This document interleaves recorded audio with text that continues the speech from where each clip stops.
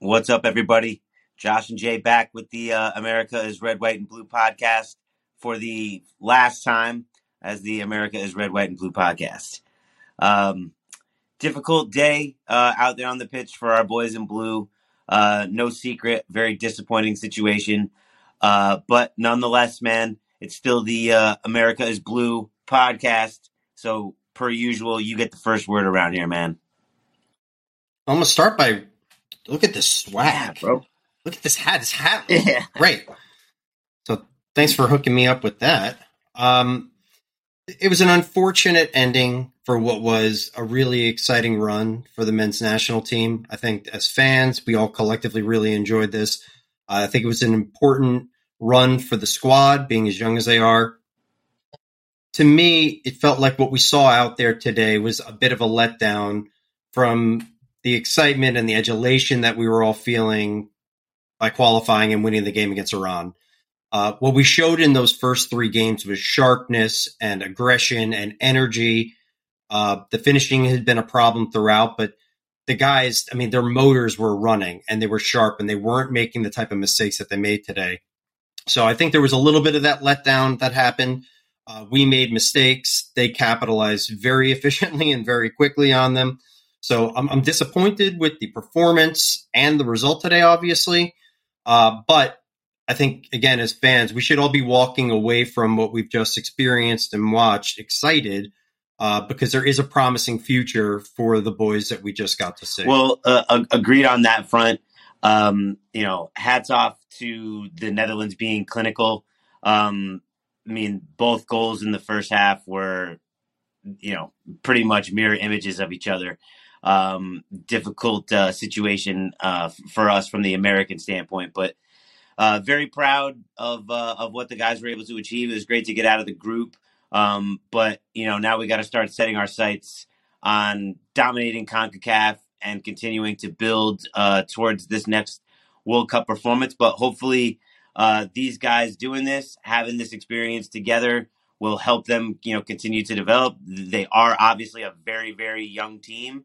And if we can get some striking talent, continue to reinforce, our back line with some experienced center backs with good ball skills, I think we can continue to develop and compete.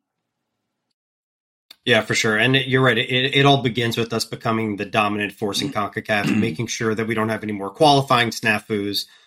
Diving into the game today, I guess where I'm most frustrated, the lack of energy and just the difference in pace that I saw today compared to the first three games. I kind of understand that. Where I was frustrated is, we discussed what we had seen from Holland in their group phase. And again, a very pragmatic approach, a very defensive approach, 3 in the back, a lot of 5 in the back, and then looking for those opportunities to go forward. They haven't created a lot of opportunities throughout this tournament so far in now their 4 games, but they've been able to capitalize on them. I think we were outcoached. And that's not a knock. This isn't me saying get rid of Berhalter. I think just as these young guys need to learn, Berhalter is not a super experienced coach. I mean, put him next to Van Gaal. Who do you think has more experience? Van Gaal's got one foot in the grave, right? Of different places. He's won a lot of different things. He's obviously, classically handsome. That guy's, guy's been around the block. That's kind of you. That's kind of you. But no, I mean, he is a really good coach. To your point, Berhalter was a little bit above his weight class in that category, and from that standpoint. But the thing that surprised me the most was not the clinical finishing necessarily. It was at least on the second goal, the Blind goal. It was definitely the who. It was Daily Blind killing us right before the halftime, sucking the air out of everything. You go down, 1-0 going into the half. You're totally fine. You're completely buoyant. You're one moment away from being on level terms. But that second one was just an absolute killer. Absolute killer.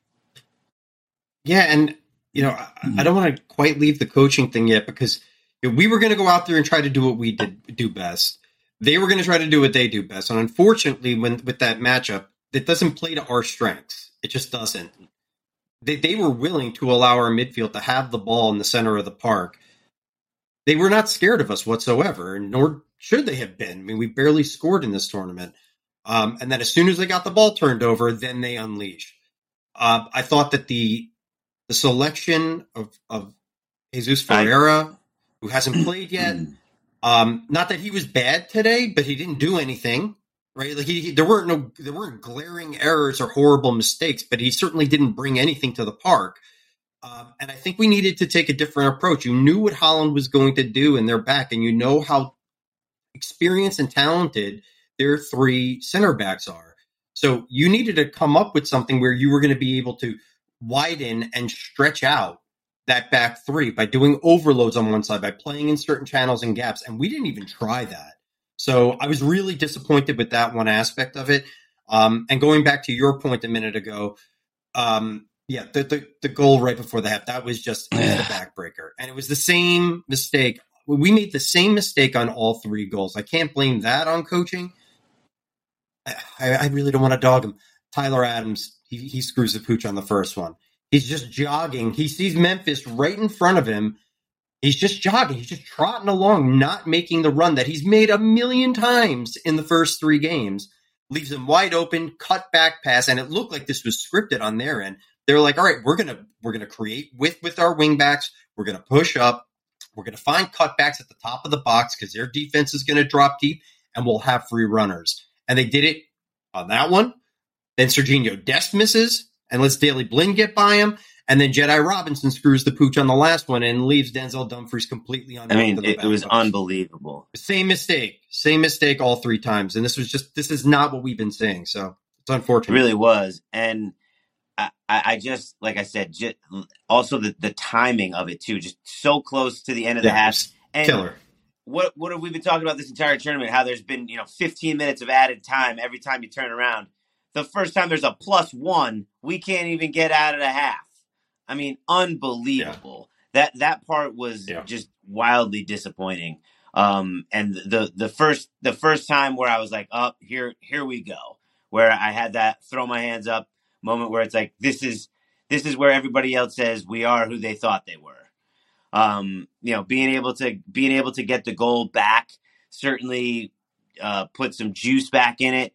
The excitement was definitely there. Us pushing, to equalize, but obviously that ran dry. And to your point again, Dumfries just hanging out all alone. And it's these guys who aren't known as finishers, but they all had their finishing boots on, all made completely clean contact with the ball. Memphis Depay screws up more sitters and goals with Barca and everywhere else you go. He's super overrated, but of course he scores against us. And Daley Blind, who, I mean, makes you look young, freaking scoring as well. Like, I can't believe it, man. It's still a little tough to take.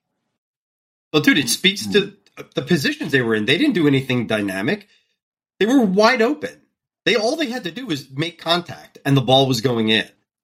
All three of them. All they had to do was make contact, and it was in. So, dude, we were messy. We were messy defensively. The midfield, which has been our strength throughout this, they didn't play like they've been playing. You didn't see that energy. You didn't see them closing down on guys. And a more technical Dutch team, dude, they just played around us. They absorbed the aggression. They waited for a guy to run up, and they just had very quick decision-making. They knew exactly where their outlet passes were, and they were able to slice us up. And, I mean, that is the perfect description. We were just absolutely sliced, completely sliced open. Yeah. And, again, like we did say it. Both goals were mirror images of each other. They were ready for this. They were clearly well-schooled and well-drilled on that exact thing. And when you've got, again, Nathan Ake, Virgil van Dijk, De Ligt, when you have those types of center backs and defenders watching the back line, that's a pretty safe place to be and feel creative if you're an attacking player for the Netherlands. Absolutely. So.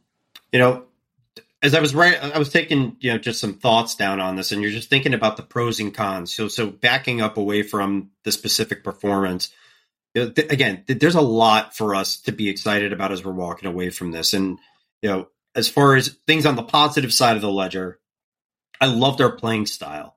I love the fact that we weren't scared and we weren't playing bunker in football and just hoping and praying that something would go right. Like we were trying to enforce our will on the other teams, and we were trying to put our style and our stamp on each of these games. So I love that. I love the fact that a very, very, very young and talented team was able to get this experience. I mean, we had one guy on the squad who had any World Cup experience. And also, I mean, we can speak to what we saw today. I have never seen a World Cup in general. So this speaks to the sport and then also the national team. I've never seen a World Cup where I have seen more fans, we're in New York, into this. Dude, the bar we went to today was jam-packed line around the block, wrapping around the block to get in, and every single bar in Midtown was packed. So I love what this means for attention for the team, for the fan base, for people to really get behind this. I thought all of that was great. I definitely agree with all of those sentiments, and it was an awesome experience, and you're just bummed, that's the only way to really say it. It's definitely different than a Chelsea loss or something like that, but it really is a reflection of hopefully a new reinvigoration of the fan base, and hopefully we attract some new fans to the sport and to the team, and continue to grow the game in this country, because even if we can siphon off just a few more of our top shelf athletes, it's going to make a gigantic difference. For sure. And on the opposite side of the ledger, as great as this was, as much as we loved it, we won 1 out of 4 games. That's just the fact. The England game was great, even though it was a draw, because that felt like a win, because we were certainly outclassed there. We need to figure out how to work a set piece. It was the most disappointing part of this, whether the deliveries were good, whether the deliveries were bad. We didn't have like one threat on any set piece in 4 games, which is shocking. In some instances, questionable player selection. Finishing was atrocious throughout. We need to find a way to either manufacture goals with what we have, or, like you said, search for the talent and groom them over the next 4 years, so we have somebody up top that we can rely on. And lastly, I would say really questionable substitution timing and substitution effectiveness. Like, can you remember one game that we saw out of any of these 4 where somebody came on the field and you were like, oh, this guy changed what was going on. He made an impact on the game. There really wasn't. And it's not because of the talent. It just felt like the timing and the result of our substitutions were not great. So all in all, again, a lot to be proud of. There's a lot to be excited about with the squad. I'm going to enjoy watching them develop over the next 4 years, and we'll be back in 4 years to see how we show where we stack up against world-class talent. No doubt. And the last thing I'll say, just at least on the positive side of watching the squad, the one thing that always made it so difficult to watch the United States was we were always struggling to get on the ball, to keep the ball. We were always just scraping and dinking and dunking and long balls and kind of sloppiness. We actually had the ball, which was one thing I will say was a gigantic improvement from a lot of the products we've been putting out over the past couple of years. And having that ball and not have to necessarily fight for every shred of possession was refreshing to see, and that we were able to recycle, that we were able to get the ball back to the center backs and still build up from the back and not get pinned, which is classic United States as well. We kind of gave up the early goal today, but we didn't at any other point in the tournament, which was nice to see. Yeah. So hopefully we can build on this, man, and continue to learn from it. But one thing I do want to also talk about is, are we going to get a different coach?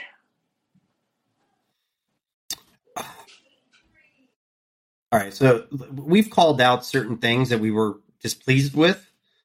Obviously, it's a success that we were able to get out of the group. I think for the future of the men's national team, we have to stop looking at that as successful. Like, we have to be able to win a couple of games in the knockout stages and show that we belong. I think it's going to be tough, but because I like the playing style, because my perception was that this team was together. When these guys won against Oranje, like they were going nuts together. Contrast that against all the disruption and the bullshit that we saw on a Belgian team. So I like the playing style. What I don't want to see happen here is that we get rid of Berhalter. We bring in somebody else. Now these guys have to learn a new style. I maybe it's not. Maybe it's not too. So I think the continuity here. Yeah, I think the continuity here with the young squad. I think that's going to make all the difference. I think we stick with him. You can always make a change later, but I think based upon World Cup performance and now moving forward, I think we stay with it. I think we build on this. I think we get better at this. Let's see where that takes us. I'm all with it, man. All with it. I do want to also, we're still going to talk about the man of the match, which is, as always, brought to you by All Out Fitness. And at All Out Fitness, they're inspiring individuals to be their best selves. Jay, who are you giving the man of the match to this time around? If it wasn't for that blunder at the end of the first half, I would have given this to Serginho Dest. I thought that he was one of the few guys on the attacking end of things who looked really sharp today. Like, he looked dangerous out on the wing early in the game, but he had an awful blunder at an awful time. So this is man of the match. It's supposed to be specific to today, but I can't. It's hard for me to not let what's happened earlier in the World Cup bleed into this. I'm going to give it to Christian Pulisic. I thought that, again, it wasn't his most amazing performance today. That finish early, I'm not going to hold that against him. That wasn't easy. That would have really changed the complexion of the game if he was able to do something there. He was able to get, he had his impact, but I'm almost looking at this as the totality of the World Cup. I think without him, we're nowhere near what we accomplished. So I'm giving it to Christian. I mean, and that's awesome. I gave this a lot of thought. It was it was difficult to come up with somebody, but I kind of looked at it the same exact way. This was more of a lifetime achievement award of this tournament than it is the individual award. I actually have our number 10 Christian Pulisic as man of the match as well. He did show up. He obviously had to go through some stuff to get himself in a position to play, but he didn't look off the pace. I think sometimes, and maybe this is me sounding defensive, he never gets calls.